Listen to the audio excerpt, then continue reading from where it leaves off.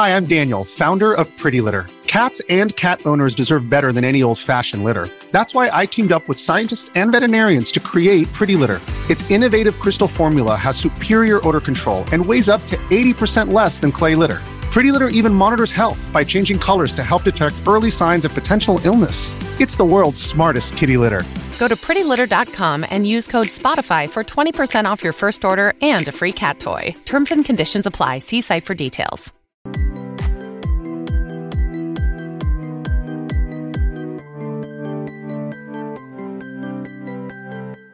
Yo, and welcome to the 87th episode of Lake of Rage, a Pokemon trading card game podcast. I'm your host, as always, Kevin Clementi, aka Mellow_Magikarp. I'm joined today by a very special temporary guest host. Joining me for the very first time, we have Xander Bennett. Xander, how are you doing today? I'm great. This has been a long time coming. We've been talking about this for a while, and so I'm really excited. This is the episode that I don't think I've ever gone back and forth with someone so much of like, you know, like, oh, this state doesn't work, but like, no, this needs to happen. So yeah. I'm super excited. It's because we're trying to record around the holidays. Trying to do anything between Thanksgiving and Christmas is a nightmare. It's definitely not. Yeah, it's it's so difficult. But speaking of which, that goes into a little bit of housekeeping on my end. I'm going to be taking the next few weeks off of the podcast just because honestly, it has nothing to do with the holidays really, but it's holiday time. I just want to not do Pokemon stuff for like several weeks. If you want to go to my Twitter, there's a pinned tweet on there about why, but essentially I bombed Toronto. I hate Pokemon for a little bit because I can't do anything until Portland in May. So I'm like, I'm going to take a little bit of time off. So that's why last episode we had Alex Cook and Grant Matthey doing it. We're going to have Grant host a couple of them in the next coming weeks. Don't worry, we'll get the weird audio thing of only coming out of the left ear. We will get that fixed. Grant is a very brilliant person, but not so much with audio. Don't worry, we got that. So the next few weeks after this one, it's going to be Grant hosting with a variety of good guests. So be sure to check those ones out. But your boy will be back, I promise. But anyway, let's get into why we have this episode going on. We had a listener, I don't know what you actually want to call them, Jose Morales, at me on Twitter and asked, why is content in the Pokemon trading card game so vastly different from Yu-Gi-Oh! And Magic? So to the best of my understanding, through DMing Jose a little bit, is that they play these games as well, right? A lot of people play a lot of the games, and it's kind of become like, why is Pokemon paywalling all of this stuff? Why are the article sites so different? Why is there no gigantic thing like Channel Fireball? We used to have Channel Pokemon's gone now, right? Channel Fireball's Pokemon thing failed? ? I don't know anything about it. I don't know if you know anything about it, Xander. I mean, we'll get into it when we talk about articles, but I think almost too many cooks in the kitchen in the article market space, including Channel Pokemon. Anyway, yeah, we'll get into it. Let's not derail the conversation already. But yeah, so It's like, why is the Pokemon scene so vastly different of, these other games have these free article sites out there versus now you have multiple that cost quite a bit of money, or you have a Substack like the one that Alex Szymanski has. And I'm not calling him out because he charges for it. I'm calling him out because if you're going to pay for something, you should pay for it. His articles are very good, but it's so vastly different. So I've asked Xander here to talk a little bit about the history of content, how we got here, because I don't know. When I got asked this question, I immediately thought of you, and I kind of want to get into the, That's great. Considering that I've done so little content in the past recent years, I'm glad that I was the person you felt comfortable to reach out to. I don't know. I think part of it's because talking to Alex Cook, when he talks about back in the day when he used to write, your name comes up all the time as one of the PokeBeach writers. And then I know you still do content, which is something that like no one else on there except Mahone does also. So it's like, well, I feel like Xander knows all of the things for this. But anyway. Yeah, I've done a little bit of everything at this point. I mean, I've done, I did YouTube videos with Rare Candy. I did some articles for PokeBeach. I did podcasts with Meta Podcast, TCG, the first one, which is just kind of funny that is the thing that there's a second one. Did some regional streaming, some League Cup streaming, some Twitch streaming, just all the above. I've done a little bit of everything. I have commitment issues when it comes to picking something and sticking to it. But when it comes to just content as a whole, if there's something that relates to the game of putting media out there into the world, I've done that. I think for me, a large part of it was I learned how to play Pokemon through content. I never read a rule book. I watched every tournament video that I could find on the Top Cut and on the Bubble, which were the big YouTube content creators at the time and tournament streamers. Mm-hmm. and just like watched as much as I could. And then like eventually I started meeting people and was like, what's the interaction between this card and this card? And like I never read a rule book and that was it.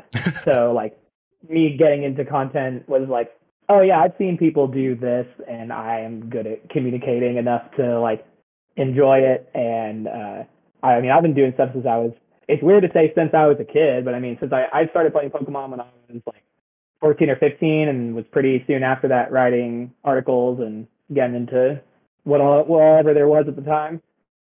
So you've been playing the game for like a while, right? Like how many years, if you were to put on of like, you know, maybe competitive, hyper competitive, like how long have you been going? And just because it's always good to establish that little bit of credibility. What are some of those accomplishments? This is really funny because a lot of people think that I've been playing for a long time because I have a large, like this all back here is like all the World Gauntlets and 2017 Gauntlet. But I only started playing when Boundaries Crossed came out, which was November of 2012.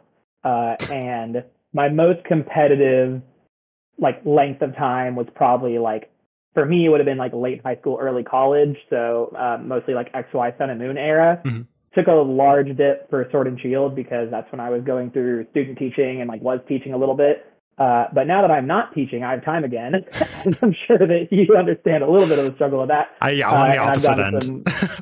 I've gone to some more regionals this year and have like done a little bit well. I mean, I 7-1-1 Peoria into day 2 and just like throwing 2 rounds early on in the tournament. It feels like, so bad.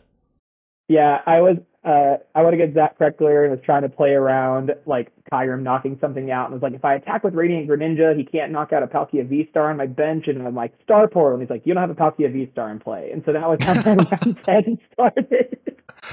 That's a terrible way to start the day of just like, oh, pass. No, I thought it was only bad because I thought I was big braining it so hard because I like didn't lose to Akira all the rest of the day. I was like, this matchup is free, and then like I'm like Jimmy Neutron, like I've got this, and then like you absolutely just lose. Great. You're like 3 turns ahead, and you're like, oh no, actually, I'm nowhere near this. I'm like negative a turn ahead, and then proceeded to just like not draw cards game 2. Okay, but back to the topic at hand. I've played for a long time and I do miss making content. I wanted to stream more, but like streaming when I work like all day, all the time still, and then I get home, it's like I don't really want to take time away from like time that me and my wife can be together, just like sitting in this room. But it's like the draw is always there. I'm always like, I totally could do a podcast about this. Like I could be streaming like right now. Like I'm always team podcast. There's never too much competition in that one because there's no competition. So I'm gonna say you should do it. I mean, I enjoyed doing it before, but it's literally a matter of time. Like not necessarily like the phrase of like a if but a when. It's just like, oh, it requires time to be had. That's fair. Well, thank you for joining us on this one, so we can get to pick your brain a little bit, right? Anytime. And if you need guest hosts in the future, just hit me up. Let's go ahead and get into that topic at hand, though. We got a little derailed there. The actual content. So could you kind of walk us through where did this start? You mentioned earlier as a good segue of like, there's a lot of article sites in Pokemon, like a lot of article sites. How did we get here? What were some of those steps? So a little bit of this is just my opinion, and you can take that with a grain of salt. Like I'm not the player that's been playing for the longest amount of time, but I feel like between like looking back in history and then playing for a large part of what players consider to be like the modern era of the game, that's my self-advocation. I think that article sites like generally are, in my opinion, my like preferred median of content for the Pokemon trading card game, and then also like I think that is understood in the community. Like the playing PTCGO on Twitch has never really taken off. Like there's some streamers who have done really well with it, but like PTCGO kind of sucks to look at. So therefore it's like nobody really wants to watch streaming, and live hasn't helped that either. And then tournament streaming is obviously great, but that's like few and far between. And as someone who's tried to do grassroots streaming before Pokemon did a lot of it, it's almost near impossible, just between like budgeting and time and all that stuff, to do it semi-independently without the Pokemon company doing it. As an aside that I don't want to get derailed on, Limitless doing it, I don't think people realize who haven't been on the production side of things how amazing the Limitless stream is. Like doing all their... You guys... We were like working crazy hard just to have a stream that like could cut to casters when the round ended and like stuff like that. Like Limitless is crushing it. But in terms of articles, I think that it's known that that's like the best way to like get solid TCG content and like be able to hit a variety of bases. It's really easy to like, you can kind of go like before tournaments, like this is what we're looking for, this is what's coming up, like this is what you need to expect. And then, after tournaments, like tournament reports. I think that both of those have equal merit, and any good player who puts more than just like net decking thought into the game is trying to determine like what I need to beat and what I could have done better going into and out of a tournament. And articles are some of the best way to hear some of the best people in the game reflect on that.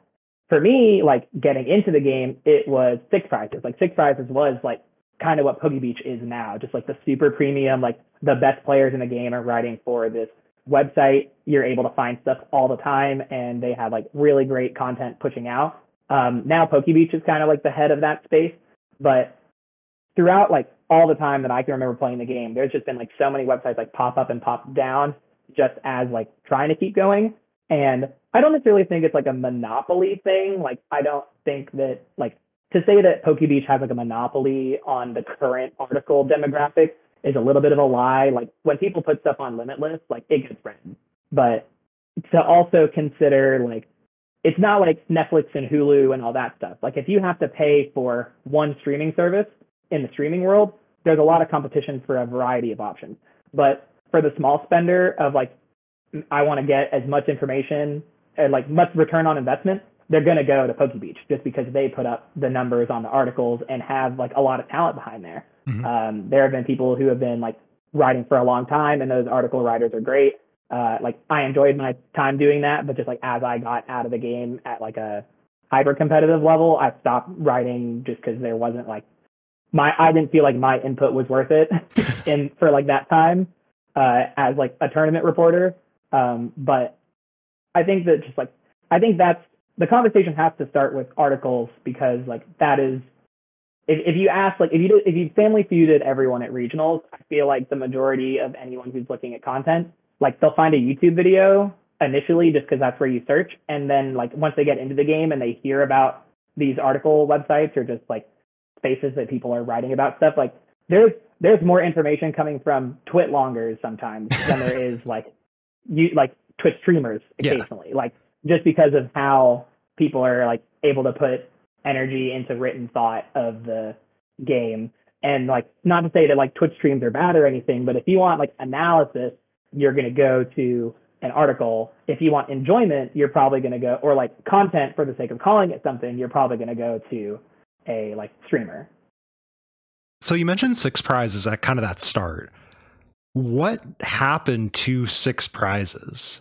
Like, where did they go? Like, not where did they go? We kind of got where they go, but like, how did we reach that point of like Six Prizes doesn't exist anymore and it's now PokeBeach has taken over? Like you said, I think everyone who's watching this, I think that's like mostly just like the owners of Six Prizes like getting out of the game. Like you can tell when writers are at their peak, and I know that like Eric Nance has done a ton over there. Adam I always mess up his last name. I think it's Vernola. I always flip some of the vowels around, but like they did amazing, incredible work for years.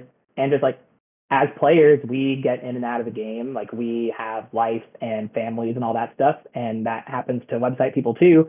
And like you got to pay to keep a domain up and all that stuff.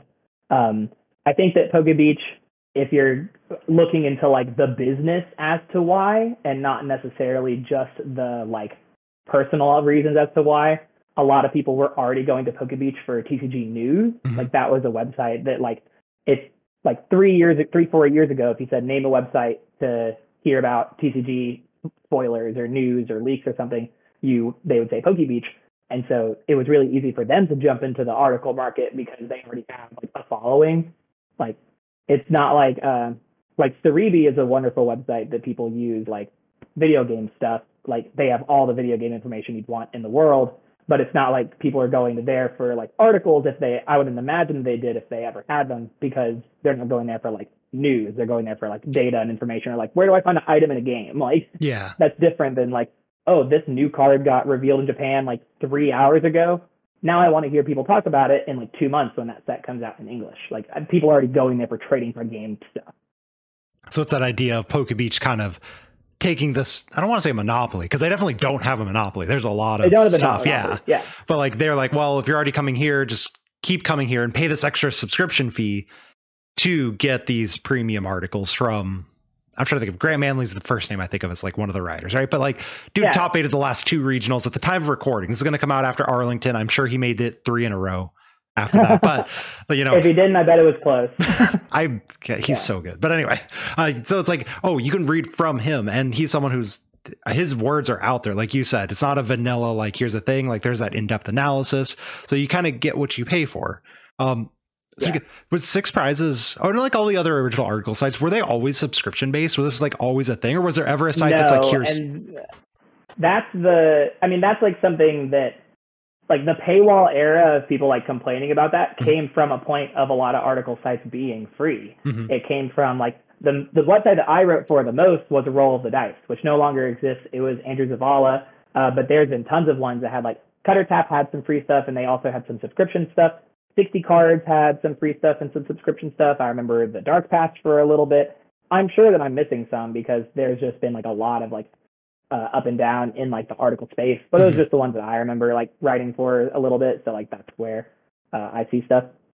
But everyone was like, all the anger behind stuff being on a paywall is like comes from like there used to just be free stuff. Like the longest article I wrote a 10,000 word article on Mega Rayquaza that was completely free. It was the 3 weekends back. It was right after I top forward, and then I switched to Groudon for no reason, and why I talked about why it was a bad choice, and then I played it again, and I top 60 forward, and I would have day 2'd if it was like the 19-point thing. So like, it's just like, that was like, I was crazy. I was a crazy one writing a 10,000 word article. Other people aren't doing that, but there was a lot of stuff that was just coming out for free that when the paywall space entered the trading card game, coming out of like Channel Fireball's existence in the Magic community, like we can make some revenue off of this. And like Six Prizes had it before, but this is a Xander opinion, so separate from like content creator like side. I think that like for a while, Six Prizes was so good that there almost A, wasn't someone who could challenge them in the paid premium space, and B, people knew that if they were paying for it, that they were going to get their return on investment. That like when PokeBeach came in as the newer article website, people at first were questioning like, is this going to be as legit as you can say our other options? But really, for most people, that meant Six Prizes. And like, I think PokeBeach is great. Like, I haven't had a subscription for a while, but I also haven't been playing like as much to justify it. But if I was like a top 16 grinder or like attempting to like go for an invite, I would probably get it. This isn't a plug. There's no like thing here. I would just do it just to like, you get really trapped in your bubble. I think this is where the article space comes in. Like, if you want to ask why people like articles, like, it doesn't matter how good your locals are. It's really easy to get trapped in like, okay, you think this deck is the best deck in the format, so you're making metagame choices against this deck.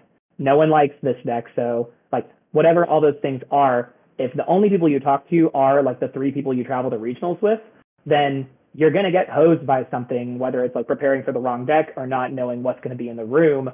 Like, imagine going to LAIC and you had a bad Lugia list. Like, you're not going to have a good time. Like, you need, like, if you're trying to play the game at a level that's not just like, I'm going to go 5-4, like, if you're trying to do better than that, like, you need to be prepared for that. And so like, these articles are a way to see like, okay, what are the best in the game thinking of? Or when a deck like Lost Box comes out as like a modern example of like a hyper complicated deck with like lots of decision making that isn't just like put my 2 Archeops into play, do like 300 damage. It's like, people need to understand the decision making of that.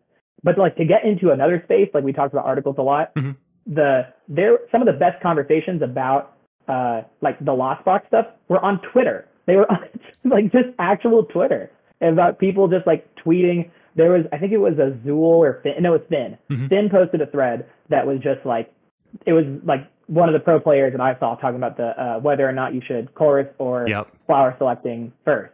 And I learned as much as I would have in an article from reading that thread and all the responses than like I ever would have from an article, just because of the discussion from it. Like, it's crazy to me that Twitter is like the social media for Pokemon now, because when I was like growing up in the game, Burbank was the best source of information. Like Burbank City and eventually Hey Fonte were the places of like, this is where you go to great information. And now Burbank is like a little bit of a joke, sadly, but in terms of like being a professional space. Yeah. But like when the tournament ended, you didn't go to Limitless. You went to like Burbank and were refreshing and seeing deck lists and stuff posted.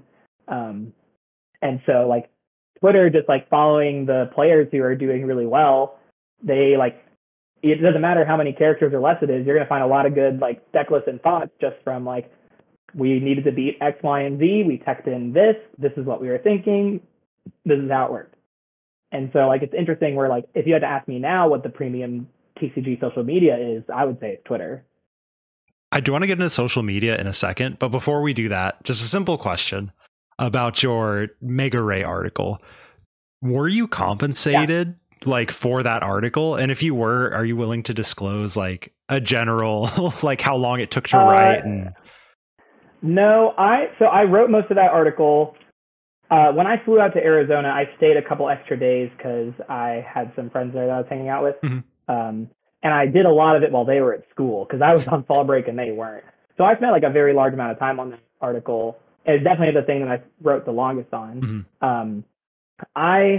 I don't remember how much time I spent on that article, but I wrote like a 5,000 word article on Cube on a vacation recently. I don't know why, but I was just like, that's what I wanted to do. Was like, I was sitting there on the beach, and usually I read a book, but I was like thinking about Cube stuff. And so I just like wrote that, and I easily spent like a handful of hours on it over a couple of days, just like here and there, because you want it to be like, as a writer and like an English major, I have a pretty high standard for myself, and I want it to be like efficient, but still like eloquent. Like there's a middle ground. No, I was not compensated for that one, but also we did stuff for free there and we were knowing it.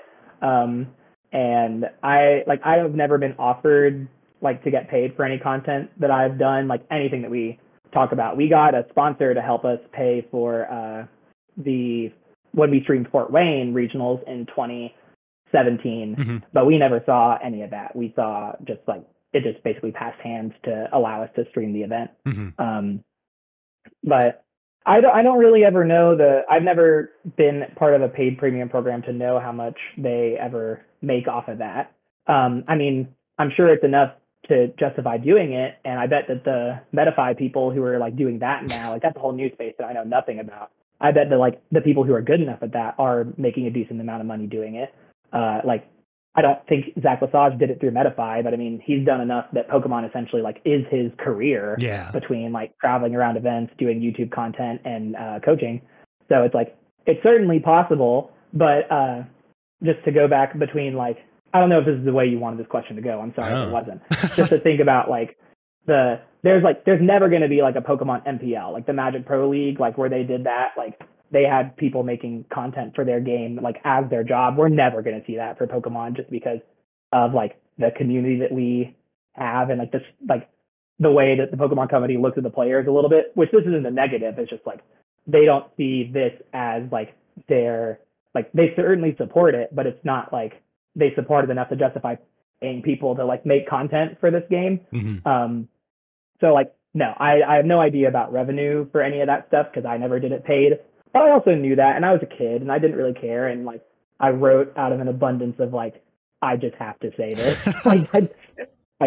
And the Mega Ray article, like there are people that came up to me that were like, this is not a flex. It's just like they would be like, that was the best article I've ever read, just because like I try to write like a mix between like storytelling and useful information. I talked about 3 weekends of regionals back to back, which is you've never done. Don't. And that was a thing we had to do, was like I went to Phoenix and then the next weekend went to Pennsylvania and the next weekend went to Indiana. And it's just like, that was the only time I ever did that. And I just like wrote it all up in a 10,000 word article. It was like, this is the magnum opus of travel, all that stuff. Ooh, I didn't know you were an English major. That makes a lot of sense. But the 3 weekends in a row is English just and theater. It checks out. Kind of does. I was a science major, so my brief stint into article writing, as a quick aside again, no one ever told me it was the best article they've ever written. I would be like, yeah, that was okay. It's like, okay, cool. Yeah. Like, it's legible. Thank you. I appreciate that. Yeah. So social media stuff. So you mentioned Verbank, and like you said, Verbank used to be a thing. This is a little before my time. I was in the HeyFonte like era, right? Of like, this was a thing, which to the best of my knowledge, correct me if I'm wrong, the Verbank City Facebook group became a bit of a meme. And so HeyFonte kind of sprung off of that of like, this is the competitive one and Verbank is whatever you want to call. All of that is true, except HeyFonte existed previously as well. There was La Fonte, which is another group, and then HeyFonte, which like was a combination of Hey Trainer. Mm-hmm. And then that group shut down. Verbank became the main group in like I think it's like 2014, 15-ish. Mm-hmm. And then like a couple years later, people were like, this has gotten out of hand. And they like decided to remake HeyFonte, which for a while they were like kind of the same group. Like people would post like their deck list in like both. And now I think like neither of them are really used, like not necessarily for like lack of trying, but I think a lot of the conversations just moved to Twitter. But I think that's mostly just from people getting out of Facebook. I don't think that's from people getting out of like Verbank and HeyFonte. Like I don't think anyone would say like I went to Pokemon Twitter because Verbank sucked. I think that people just stopped using Facebook. And like the most I see Facebook used amongst like the current Pokemon community is like Facebook Messenger, just because they're all still Facebook friends. But like a lot of people, like the conversations that are happening where people are like optimizing deck lists and like talking before tournaments, those are now happening on Twitter. And a lot of Verbank like is kind of a meme where it's just like newer people trying to get into the game. And like there's obviously the joke where it's like you need to post the sales post in Pokemart. But like Verbank and HeyFonte was the premium space for deck lists. Like this is my funny story about like content and like deck list secrecy. Like okay, this story almost has to be told in reverse because we have to think about Limitless. Like Limitless is amazing for the game. I do want to spend a fair portion of this conversation talking about the blessings that Limitless has been to the TCG community, because I almost think of that as like a content way. But like deck lists being published was not a guarantee, like ever, until like the Arcanine era. And then even for a long time, people would like elect to post their deck list somewhere. Like Pokemon didn't start posting deck lists until October of 2015 for like regionals and stuff. And the reason I remember that date we'll come back around to, but like it was like you could top 8 an event even as late as 2015, which is like really into like kind of the current era of the game. Like that was expanded on. Like that's still like everything Black and White on I consider like current. You can get into like more stages of that like as you go, but like if Black and White on, like if that's expanded, that counts. So like if you can put it in your gym leader challenge, that's modern. Getting deck lists. My deck list from Peoria was on Limitless before I hit the road, pretty much. Like I was like 2 hours on the drive, like I wasn't even home yet, and I was like, wow, there's my deck list right there, which is like astounding to me because there were whole deck lists that you just like couldn't see, and it's like it's not like everyone wanted to see like the top 64 to 128 deck lists, but like if Sander got top 32 and felt like kicking people's butts the next week, there was no guarantee that anyone would have a clue what he was up to. Mm-hmm. And he could just do it again. Like there was like, if you had a like spicy text or whatever you want to call it, like meant a lot more in an era where like your deck list wasn't going to go up as soon as finals concluded. And so when I made top 4 with Mega Ray as a teenager, that was the only time I ever was secretive about a list, like ever. Every other deck list, to strangers, I would message it to, all that stuff. Mega Ray, I was like, Michael Canavis and I have really found something that is very good. And I did a squeaky like winner's top 4 interview about it. I shared a lot of the specifics about the list. When you say squeaky, is this Team Fish Knuckles? Team Fish Knuckles. Okay, cool. Yeah, I just want to make sure. No, thank you for checking me on that. I did a Team Fish Knuckles interview, which is still on YouTube. I have a lot less hair, and I like never gave the deck list out. And that was the first regional that Pokemon published deck lists for. I was like, you're kidding me. Like the one time that I am secretive about decks is the time that they like start posting it on their website. I was far more mad as I should have been. It's just like a dramatic teenager. But in hindsight, like that's awesome. You want accessibility for the game. You want people to be able to like jump in and have competitive lists without really having to ask questions or like listen to me doing a 30-minute interview and have to piece together that I ran like 4 acrobikes and 4 trainers mail and all that stuff. Yeah. So like that was like just, it's amazing like the resources that the game has, almost in the way that you think about content, that like we got to this point where it's like, oh, my deck list didn't even used to get posted. And like, this is coming back around to Verbank, where it's like, you just had to hope. Like, if you wanted to see something, you just had to hope that it was going to get posted in that group. Like, we are blessed by, like, in my eyes, I think that the blessing of open deck list community does grow the game, because you're able to see, like, when 2 really different Arceus lists make, like, if the Worlds, I'm assuming the people who got first and second at Worlds would have probably posted their list. But, like, if ADP makes finals with like 10 cards different at Worlds with 2 different lists, you gotta be asking questions if deck lists aren't posted. Like, there's just like crazy stuff like that where it's like Facebook for a long time was the space that you saw all of that. I think it's interesting, as you mentioned too, the part about you have to hope that they're going to post the deck list.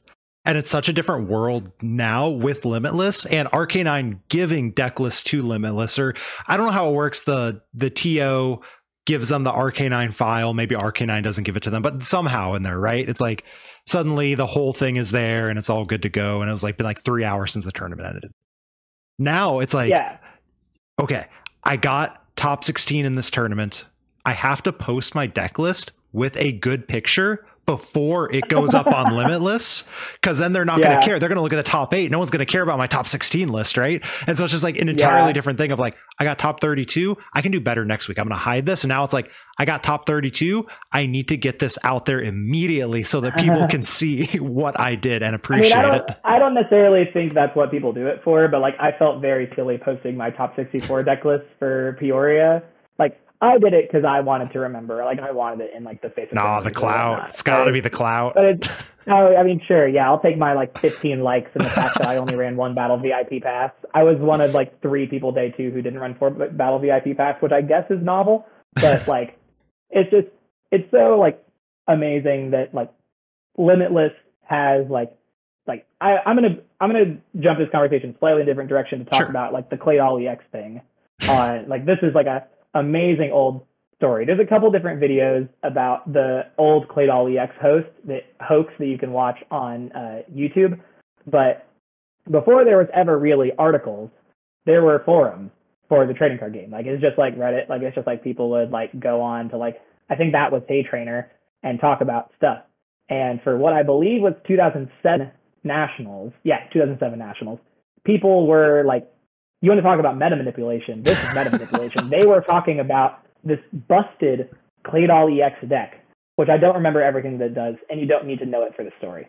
But on forums, like just basically like you could make a fake account, anonymous forums, they were all like, guys, we broke it with Claydol EX. Like, and then the deck was terrible, but they got like not like enough people for them just to brief the tournament, but like that was a thing that was going on in the online space. It was just like, you could just like almost make it up. And like, that was like, just go watch the video. There's some great videos that are on YouTube that there's just like a great laugh about the situation. It's just so ridiculous. This idea of like, yo, this deck is broken, and you get enough, like you said, fake accounts. So I hate that you've now reminded me that we are both old enough that we have to tell people what a forum was. Because that was like what I spent a significant amount of my teenage years on, mostly sports, honestly. I did not into Pokemon as a teen, but this is in sports for, right? The whole idea of like, oh, that is completely dead. But anyway, you could go on and you have all these different, like, yo, this thing is broken, blah, blah, blah. And it really does convince people, or it did convince people back before. Now you do that on Twitter and people are going to be like, yo, this is a meme, right? Like the spiral energy right now. Don't play it. There's no way. I'm going to eat my words. This is recording before Arlington. No one with spiral energy in their Lugia list is going to do like particularly well. That is a meme. It can't be good. It took me like 5 minutes to even figure out why it could have been good. That's how not good it was. I was like, what's this? Like, what's the setup here? Like, what are they doing? And like Jake Gearhart can post all the corner color pixels that he wants about stuff, and like just don't even like let him do his thing and just laugh and enjoy it when he's right. Like don't read into it too hard. But this is like, yeah, the Claydol thing is next level, like actual meta manipulation, not the stuff that you comment on a Celios Network video. Like, yo, you meta manipulate. Like, no, Celios actually thought Vikavolt was good. We're allowed to be wrong as content creators. Like, it's different. Which I'm just gonna throw one out there, like about meta manipulation and article writers. Like, I think that's something that a lot of people have been like accused of before. It doesn't exist. The article writers are like just that's the essay. It doesn't exist. Article writers are like part of them, especially from the paid websites, getting like paid is to work on articles. Like if everyone thinks that Lostbox is like if the community consensus is that Lostbox is a bad play for an event, it's an established deck. People are still going to try to make it work. And so when an article writer puts out an article for, I'm just picking Lostbox. That's just the one I said. But like if they put out an article for Lostbox, that's not meta manipulation for them saying that this is the best deck in the format, or meta manipulation for them saying you should play it. Like if they say those things in the article, like you can call it a little sleazy, but I don't think that that's meta manipulation in any way. And I don't think that, I've never seen anyone do that. But if there's an established deck going into a tournament, people are gonna talk about it, whether it's good or bad. And like Reggie's for a long time, like Reggie's has constantly been like back and forth between like this is a joke and then like some of the best players busted out at an event. But it's also not meta manipulation if they don't talk about it. Like it's like if they are writing articles about Palkia and like Mew and all that stuff, that's not meta manipulation for them saying that you should play that either. It's not them trying to put you on the deck that they're ready to be. Like there are decks in the game that players want to know about. And as a content creator, if you want to get views, if you want to get like your likes, your subscribes, or if you want to get people reading your articles, you're going to talk about it. Like it's not manipulation to acknowledge that there are plenty of decks in the space while you know, like separate from that some of them are good and some of them are bad. Like, because that is all subjective. Like the thing of meta manipulation is that they can only be meta manipulating in hypotheticals until the tournament comes up. Like if the people that played Palkia at LAIC did really bad because Lugia was really good. But does that mean that Palkia is a bad deck? Inherently, no. Like it was the best deck going into that format up until Lugia came out. It just didn't help that a tier 0 came out and was like smashing it. But it doesn't mean that anyone talking about that stuff that's in like tier 1 or tier 2 is a meta manipulator, because it exists. Like you have to know what, like if a person's playing Lugia and they don't have a plan to beat Palkia, they can still lose to it, but that's not meta manipulation. It's like you as a player need to know what's going to be in the room. So if they're talking about decks that are good or bad, they're not trying to force you one way or another. And I think that you're just lying to yourself if you say that, like, oh, Tord streamed Urshifu for a week and then said it was bad in like one clip when he lost a game because he prized something, and then like does really well with Urshifu. Like, first off, he's Tord, like he can do whatever he wants at this point. And then second off, like you have to understand the context of the game that you are playing. Like the reason that Grant Manley is winning tournaments is not because he's writing articles about decks that his deck has a good matchup against. I promise you. Like, it's not that he's influencing people. It's that he is just better. And if you want to say that you lost due to meta manipulation, like that's your fault. Like, you picked the deck still. Like, you chose to register those cards. Whoever's writing those articles is not saying like, hey, this is what you must register. Like, they're not paying your $60 and sending in your deck list. There's also too, sometimes people will say this stuff of like, oh, you know, I asked you a question of like, you ask Azul on stream, right? Would you tech for Regis this weekend? No. That question could be what triggers Azul to play Regis, because like, wait, I wouldn't tech for Regis. Why would you tech for Regis?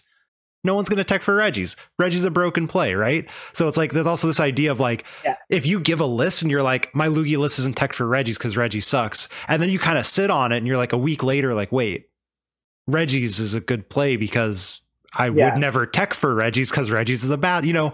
So sometimes that stuff happens too, because we're all people. But I'm also going to add to that, like, when I played Sylveon for a long time, I would never tell anyone to put Oranguru in their deck. Yeah. Because of, like, the thousands of Sylveon that are going to be in the room. Like, that just doesn't exist. Like, I would say if you think that a really large portion of the room for a control deck is going to be on a control deck, then maybe play it. But if out of 1,000 people, if you're worried about the me person you're talking to, like you're over-analyze, like you have 9 opponents. I think that's one thing that people miss is just like tournament logic. Like you face 9 people, and day 2 you face 5 or 6. Like it's not like you have to, like I would, if I know that I'm playing Sylveon and you would have asked me, like, should I play a Oranguru? Every time I would tell you no. And it's not because I want a better matchup against you. It's because you're going to go up against 9 opponents, and what percent of them is that going to be useful against? Like, if Azul says, don't tech for Regis, knowing that him and his 5 friends are going to play it, but that 90% of the people in the room aren't going to face Regis for 9 rounds straight, he's not a liar. And, like, that's just how the tournament gets broken down. Like, even if he knew that he was going to play Regis, we're just picking Azul because he's really good. Yeah. And played Regis. Like, he's just and he's so public too, right? Like, yeah. But like, if someone asked him, like, would you tech for Regis this weekend? And he had Regis sleeved up and ready to go, and he says no, he's not a liar because the consensus is that it is bad. Like, I think there's also the idea. There's the diatribe. Since we're on teching too, this is a quick story that I think everyone kind of has this idea of too, of like, you tech for, like you said, what you're going to face, not what someone is playing. Going into Salt Lake City Regionals, the first tournament, not the last one, but the first one back from COVID, I played Arc Intel with no Dunsparce. Okay, I'm going to lose to fighting. Who freaking cares? Like, at that point, no one's playing fighting. Round 1, what do I hit? Rapid Strike Urshifu. That deck is dead. Nice. It has no business being in this format. I lost round 1 because I didn't play Dunsparce. Would I go back and play Dunsparce? Probably not, because I then proceeded to, do incredibly well against all the non-fighting decks that normal people were playing. So it's that same idea. That's just good teching advice for everyone. Don't tech for that one random thing that you might hit. Unless you really think it's going to be a part of the room, but then it should have just been in your conversation to begin with. Yeah, like, it's not random anymore, right? Yeah. It's just a good deck. So, I don't know where that had a place in the conversation, but I guess it needed to happen because, like, it's frustrating where people think that, like, the people who are doing well at tournaments aren't winning because they are manipulating. They are winning because they're better than you. Sorry, not trying to hurt your feelings. They're better than me too. Like, it just is what it is. Like, are you ready for the segue? Yeah, do it. Speaking of meta manipulation, was this something that other top YouTubers such as Puka were originally also accused of? Oh, interesting. Not that I ever remember. That's a great. Oh wait, really? I thought that was going to be a yes. No, I don't ever remember that. I think that's the kind of thing from the article space. Like, I think it's a buzzword. Like, I think that it's like gaslighting now. Like, I think it's a thing that people say.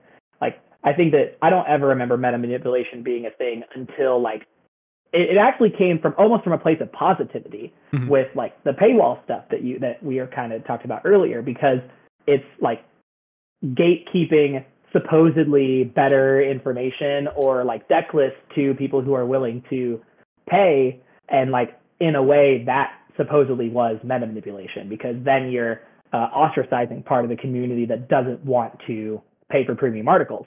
And then it became kind of like it still was a negative thing then, but it was negative towards like the paid space. Now it's negative towards like Tord posts a deck that he had fun with on Twitter, and everyone's like, okay, how do I beat like this random Radiant Charizard list that he came up with, which was like way far off from the one that did well, but it was also like 2 formats earlier. It's like, you just don't need to be like, you have to be able to determine what is like content and what is like, I'm going to play this in an event. So off of the Puka stuff too, I want to go back to that one, because you did say you watched like Top Cut and stuff like that. I would love to, yeah. Oh, how much Puka and Jaywitz. Oh god, I got into this because of Jaywitz. I watched Jaywitz's non-TCG videos. It got me into his like 3-4-year-old TCG videos, and I was like, awesome. That game looks fun. Let's get into it. But anyway, how much did like those two massive names, right? Like, if you've never heard of Puka, it's because he now works for TPCI, and you owe a lot to him as everything in this game, it feels like. But yeah, how much did they shape video content? Specifically YouTube, I guess. They were video content. Like, Pokemon tournaments were not consistently streamed by Pokemon until, if I can remember correctly, like 2018. Like, there was still grassroots regionals being streamed by like Critical Hit and Battle Factory, and then we as Meta Podcast did one, like in the 2016-17 season. Like I don't think it was anything after that, but to get live tabletop content for the game, especially as PTCGO was growing and it wasn't like what it is now, was like really important to like building.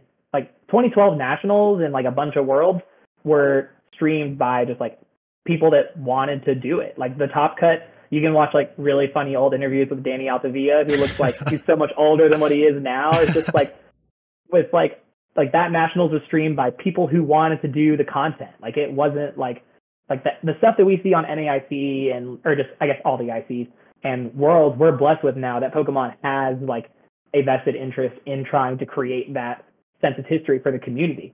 But like Worlds of 2011 was streamed by GameSpot. Like they have nothing to do with the article space or like any really like other than news for Pokemon stuff. So like the Top Cut, even when they're streaming like city championships and putting stuff like that in states, which is like relic of the past, cities and states, onto YouTube, were like, if you wanted to see how matchups played out, like articles could only get you so far because articles you can say like, oh, this is what you should do in this matchup. But like, what happens when you prize something? What happens when you whiff a card off of a Professor Juniper? Because that's what it was back then. Like, how does this play out in a tournament setting? Like hypotheticals only get you so far. And the analysis that they put into like their videos and analysis and tournament stuff was like, maybe I'm biased because that's how I learned, but I know that I'm not the only person I've talked to that has that like shared experience of I got into the game because of the efforts of Kyle Sukovich and Josh Wittenkeller. Like they did so much. Like shout out to them. I doubt they're listening to this, but if they are, like thank you. And if like they like I've never been Strawstruck before, and the first nationals I went to, I saw them and I couldn't talk to them. Like that was the level that they had for like that I had revere for them for the game.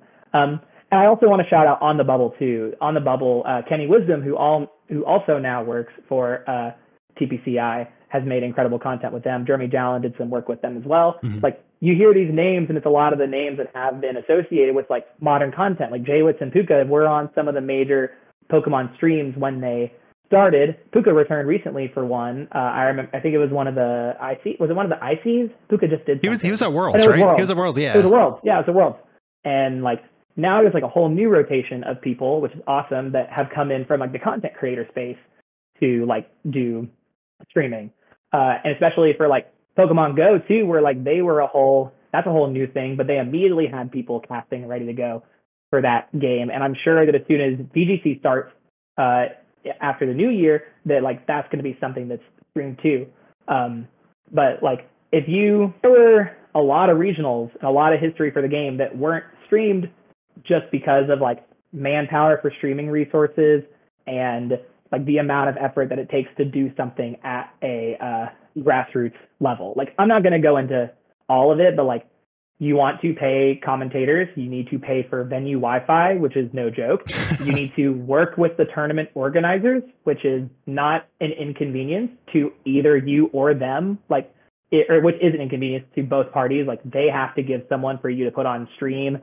You have to be working with them about like getting people from tables. Like it's not nothing. Like it is something that like Pokemon does really seamlessly now, but it's just like that wasn't always a guarantee. Like you had to be like constantly talking with tournament organizers who were already doing tons of things to get their tournament going, let alone this side project hustle that you're just trying to go for the sake of content. Like tournament organizers, and this is all TCGs now, Pokemon, Magic, Yu-Gi-Oh! Their return on investment from stream is incredibly little because they want you to come to the venue. Like they want you to come to the tournament. You're going to come to your tournament. You're going to spend money on your registration. You're going to like spend money at the vendors there. Like it's not like a like Smash Bros stream, just for example, where they are having like donations for the tournament fund and also a merch store. Like that's not something that you see for Pokemon at any point, and you never will. But it's like the Pokemon tournament, like the people who were doing content, their motivation was and frankly still is, because it kind of has to be, like, to share that with the game, because it's not a revenue stream. And even Twitch streamers, like even the best of them, there's just not as large of a viewing like party to like merit that being like this massive income source. Mm-hmm. So I think for a long time, the Pokemon Company didn't have a large interest in streaming events because there's not like a financial backing, which isn't an insult to Pokemon. Like, it's just like, if you're a businessman, you just got to sit and think, like, streams, you have to hire at the level that Pokemon does it. You have to hire tons of people to like not just be the faces on the screen, but you have lighting technicians, audio technicians, you have someone running the stream to go back from interface to interface. And then you're taking judges away from the floor to watch the stage matches. You're doing in between rounds interviews, and all of that stuff is awesome. But before you know it, you've got a minimum 20-person job just to get the show on the road. And a lot of those people are contracted. Like, it's not like Pokemon just flies 20 people out there. So then you're working with other organizations who have to pay their employees, and you have to be really careful about working them with overtime and whatnot. Yeah. There's a ton of work. Like, the stream that you see, like, do not take it for granted, because there is tons, like, the stream that I did was one of the hardest things that I have done, between like people management of like content, and I've done like full on theater productions. Like, it's just trying to get like all those details working. It's a blessing that like that happens. But I guess to bring it all back to like Puka and Jaywitz and like the people, the older guard of the video space, we have what we have because of like where they once stood. Like, them streaming cities and those tournaments were the way that we were able to see like new decks play out and like move the history of the game forward.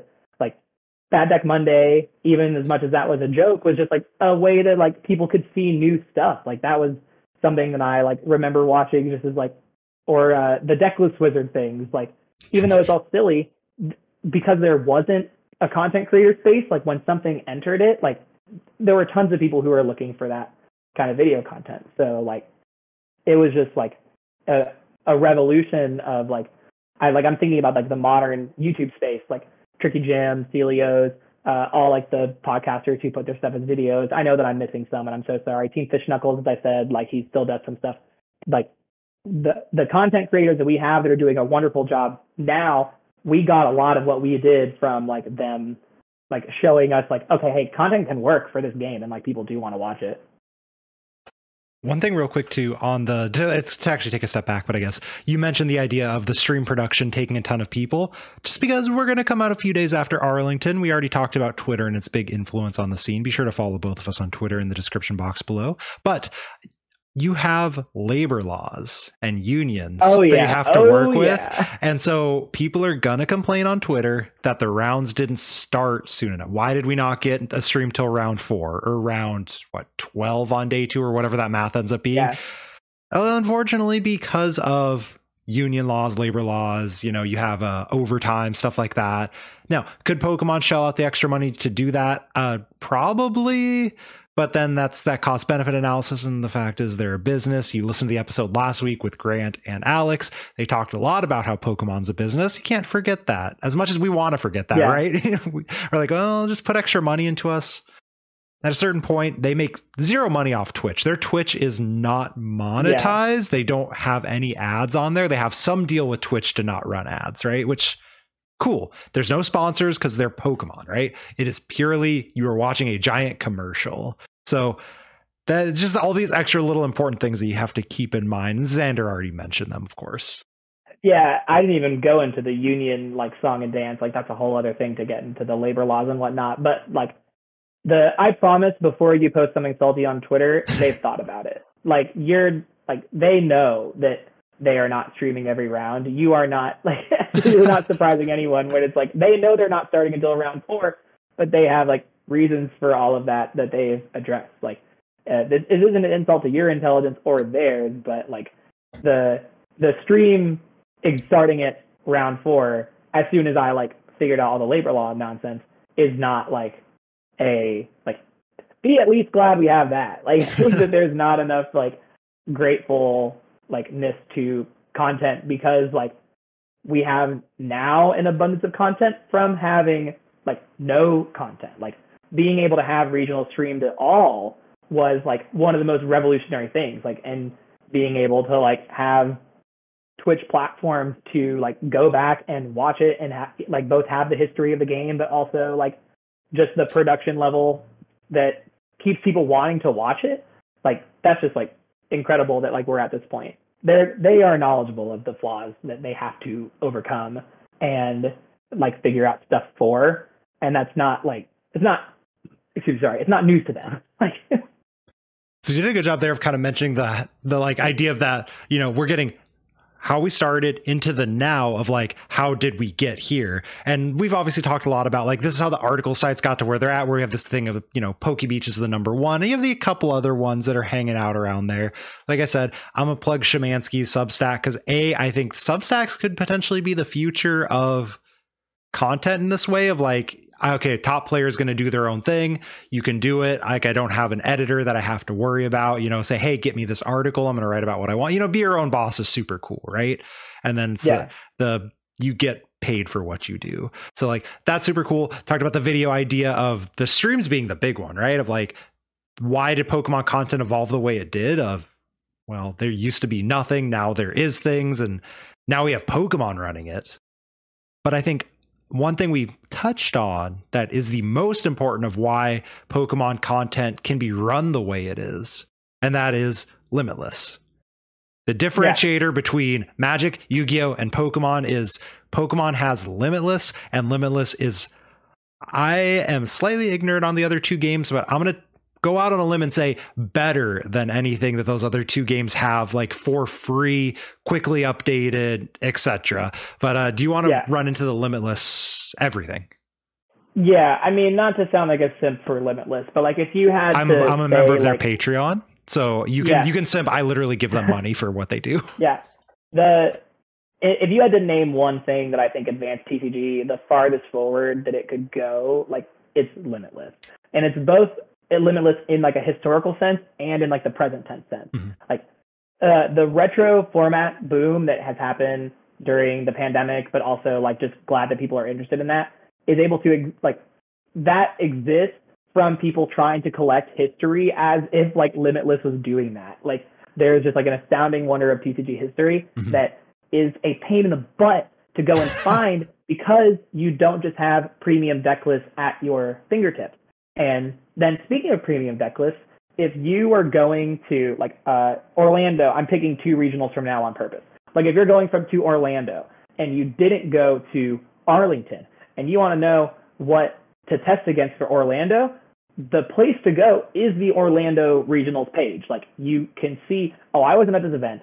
Don't have to go on any social media. I can find a Lugia deck list, a Mew deck list, a Palkia deck list, whatever like nonsense comes out of the woodworks for that tournament. Like I have the means at my fingertips to be prepared for like, this is what people are doing like for each deck. And like in terms of proxies, I think another thing that is like overlooked are like the late nights and like how like I've never participated in those because I just like have really gotten out of like PTCGO, not like for lack of trying, but like those being a competitive space for people at home because of like the pandemic and like people seeing those results matter. Like the whole thing that happened with like Lost Box and Empoleon and Pass of the Peak and Escape Rope and all that stuff. And if you don't know what I'm talking about, go listen to the Uncommon Energy episode where they talk about Lost Box that came out recently. That would have taken 3 months to 6 months to happen in 2012. Whereas that meta evolution and the exchange of knowledge happened in like 2 weeks before Peoria. With a set in between Baltimore and Peoria and no major tournaments, people had already determined that Double Empoleon was bad by the time that Peoria happened because of online tournaments that never would have existed years ago. Like that's part one, like having a funnel for like competitive play and deck lists being exchanged at like that, like just the constant rate that which you can get great information. And it's not even from like, it doesn't even need to be the best players in the world that you're getting that from, like with some of these article websites, when you're just able to see like, oh, okay, this deck won this first late night, and 2 days later, this deck won it, and the deck that won the first one is nowhere in the top 8. Like, what's the evolution? Like, what's the stuff that's going on there? And then just like being able to go on Limitless and see like, okay, I'm clicking on something right now. Like, okay, I'm clicking on, why am I not in the most recent tournaments? I don't understand. I guess I don't really need to. I just want to. Because, okay, great. I found Toronto. Currently, they have all the top 8 deck lists from Toronto, and they don't have the rest of the stuff. But like Brisbane, which was on the same day, they've got 6 of the top 8 and a bunch of the top 16 at your fingertips. And so like, not only do you have not have to be worried about like, you can see what's happening all over the world so fast because of the data that they have collected. Like, you can get all the knowledge and metagame tips that you want from articles, but to like if you watch a stream, I think a lot of us forget what it's like to come into the game. Like if you watch a stream and it's like, wow, this sounds really fun. The most useful website you could ever find in the world isn't PokeBeach, it's Limitless, because that gets you all the deck lists that you want. It shows you all the names. They have like the Twitter links and stuff and the MetaFis and whatnot. Mm-hmm. You can play in online tournaments where you're facing these people. Like there's just so much to be gained from like the proxying and all that stuff. And I know that this conversation is about content. Like, why does Limitless have such a great, why is there such an important part of the content space dedicated to Limitless?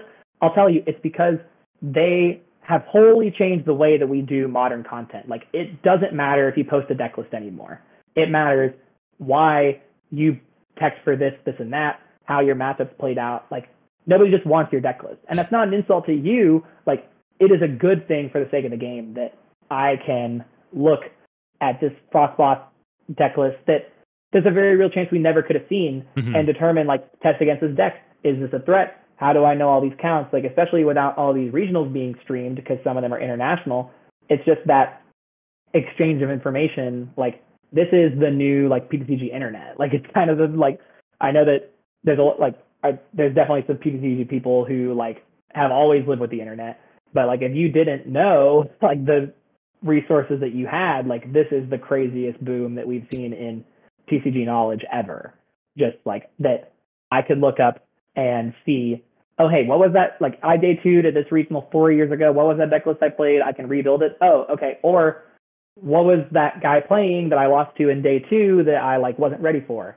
I think another super useful feature of Limitless is, like, the average deck feature. Mm-hmm. Like, it's not, like, perfect, because, like, there's definitely some, like, you have to be able to have a head on your shoulders to understand why it matters.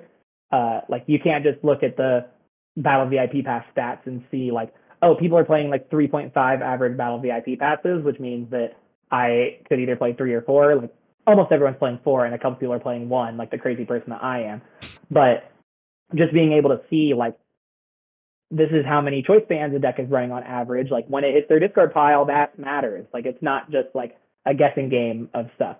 Like, I remember a lot of people at Peoria being shocked when I had the second choice band in my Palkia list, because, like, it was pretty easy to know from seeing a lot of the online lists that they only played 1. Like, I know that just sounds like a really silly example. That's a great example.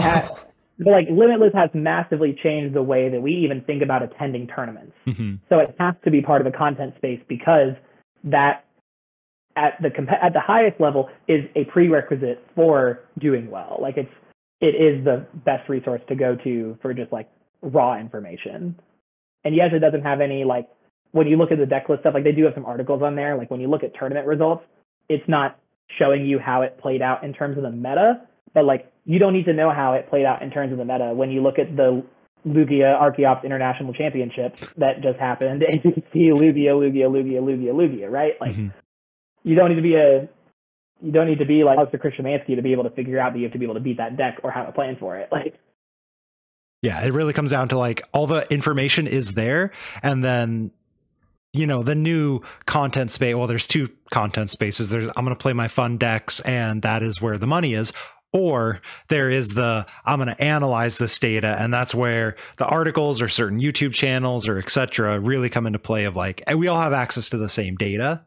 And then that new form of content, or where the content really feels like it's going, is let's analyze this data and then maybe figure out what to do with it, maybe not, because that's hard, right? If you really figure out what to do, you're winning a regional. And at a certain point, me getting 800 views on a YouTube video isn't worth leaking what would be, you know, a regional winning strategy. And so it ends up in this kind of weird space of like, let's analyze the data, but can't spend too much time analyzing it, because if I'm going to spend that much time, I want to keep it to myself. And it's a little bit weird there, right? But the data's there.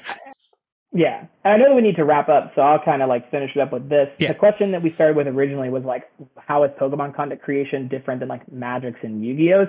I think it's because the best allegory for Pokemon content is actually Super Smash Brothers. It's not the other trading card games. Like, this is me just like, I'm kind of having this realization while I'm sitting here. Yeah. But like, Magic was like always kind of thought to be like a somewhat competitive game, like not necessarily a tournament space, but like Pokemon coming from WotC and then Magic being like their main game, like it's like that was the known, like this is going to be something that people play against each other. Like it's competitive. It's not just like you open your base at Charizard. And their Pro Tours that they did and their Grand Prix came from them, like almost not out of the gate, but like you can find Magic coverage that goes as far back as like 2007, 2008. And like Pokemon's 10 years behind on that space when they started streaming their own events. And like cash prizes, just as a thing, happened way earlier in Magic than they ever did in Pokemon. Like the company themselves was way up more in their competitive scene than Pokemon was for a long time. And I don't know a ton about Yu-Gi-Oh! Like that's of the big three, like that's the one that I am certainly the least knowledgeable on. But like from what I can tell about Yu-Gi-Oh! And from what I can assume from like their ban list space, like it's a game that people have always taken really seriously. Like I know that people always make jokes about like the prices of Yu-Gi-Oh! And like how stuff just gets banned back and forth with some amount of logic and other times not. But like because there is at least the effort to have a ban list that is considered, it is assumed that you are going to be playing that game against an opponent. Like Pokemon's first ban didn't happen, and like if you don't count like Slowking errata, until like Sableye in like late 2009, 2010, one of those years. And then there wasn't another card banned until Trump Card. And the only errata in between then was like Rare Candy. So like Pokemon, if you look at how they've involved themselves with the competitive space, a lot of it had to have been from the community, because like they were the ones who were doing the articles and the streaming and all that stuff. Like they were the ones who were turning this into something that was like more than just your like 8-year-old opening up packs with cool shiny cards. And like obviously there's been worlds and stuff for way longer than that. Like it's not saying that Pokemon didn't know that people wanted to play the TCG against each other. It's just like when you look at their involvement with the game, like Pokemon is way more involved than Nintendo is. Like Smash has it real bad if you know anything about Smash, but like the community rising up to turn it into something that like we want to enjoy this. We want to have tournaments for it. Like that Pokemon made like the cities, the states and all that stuff, but it was the players who were like creating stuff more than that. Like when you have a game that's as popular, like the regional that I talked about, the whole Decklist story with Ancient Origins, you're like 2/3 of the way through X and Y block before Pokemon ever starts posting deck lists from like a regionals level out into the world. And like before there were internationals and like tournaments that like people could go from all over the world, regionals were your closest allegory to like the Pro Tour or the Grand Prix. And so like they're coming like so far behind because they were able to see that their players cared about it. Like it was because of like, I know that I talked about Puka and Jaywitz already, but like it's because people could see the effort that was going into the game from tons of content creators, like putting effort and trying to make this work as like a game, that then Pokemon started to evolve. Like I think a lot of like, I doubt Pokemon streaming will probably ever take off because the game's not big enough. But if it did, like we're behind the times coming from like where tons of Magic streamers are able to do that. I mean, when I say tons, it's not like an infinite amount, but when you compare like probably about the 50 or so, if that are like not in, like it's probably way less that aren't in the MPL or associated with it when that was a thing, to like the handful even that do well on Twitch in the Pokemon trading card game. It's like the Pokemon, I don't think, decided politely that their competitive scene was, quote, worth it for a long time until they realized that that was a player base that they like wanted to support. And I think that a lot of people forget that like we're playing a children's card game. Like I know that it's really easy to see how many masters there are in a regional, and like how did Toronto pass Peoria? Was it the largest regional? It was. It's like been passed. Like, okay, yep. So the largest regional was just the largest regional, and the one before that was the largest regional, and the one before that was the largest regional. Like this game is growing. It's amazing to see this abundance of players come out of the COVID era where we were so blocked. But like, oh, I lost my train of thought. Oh no. It's just like the game is just like super growing. And it's like the regionals didn't even like the regionals that Connor Fenton in like 2015 or 16 was an 8-round regional. Like, when was the last time that anyone remembers a regional that was small enough to be 8 rounds? It hasn't happened. Like, it's like, when's the last time that a day 2 was small enough that you were guaranteed prizing if you played in it, let alone 8 rounds? Like, yeah. And like, I remember like crying about being 6-2-1 after starting off like 6-0-1, not being guaranteed day 2. Like, I was a teenager, but it was just like, that's the way that like the game like was, and the growth has been like amazing. And we didn't really talk about RK9. They're not really a content creator, but they definitely have the same place in the space as like Limitless when it comes to resource management, and like sharing between people. But I think that Pokemon, their content is different because they're recently, and I say recently as in like the past 5 years, just starting to think that like this community is something that we are like ready to back. I think that like, even though Magic wasn't like backing article writers, when you put financial support into the game via Pro Tours and Success and the Pro Point system, which is like, don't even get me started, but like they had ways to support players, and that meant that players cared, and that meant that they're playing like Pokemon. When I top forward regionals, I got like a trophy, like 2 boxes, and like $75. And if it was the year after, I think I added up everything at one point, I would have made like $3,000 that year, because like that was the year they decided to put it in the game. This isn't me being salty. Yeah. Like, I would rather be money in the game than not. But it's just like, I was still very, I mean, like, I've been playing for a while, and I'm sure there are players that don't know, like, the reason this conversation has taken so long is because in order to respect where we are now, you have to have a grasp for where we have come. And like, the content space right now isn't the best it's ever been. And a year from now, I don't want this to still be the best it's ever been. Like, I think that this game has nowhere near the amount of, like, we're not done yet. Like, the growth isn't over.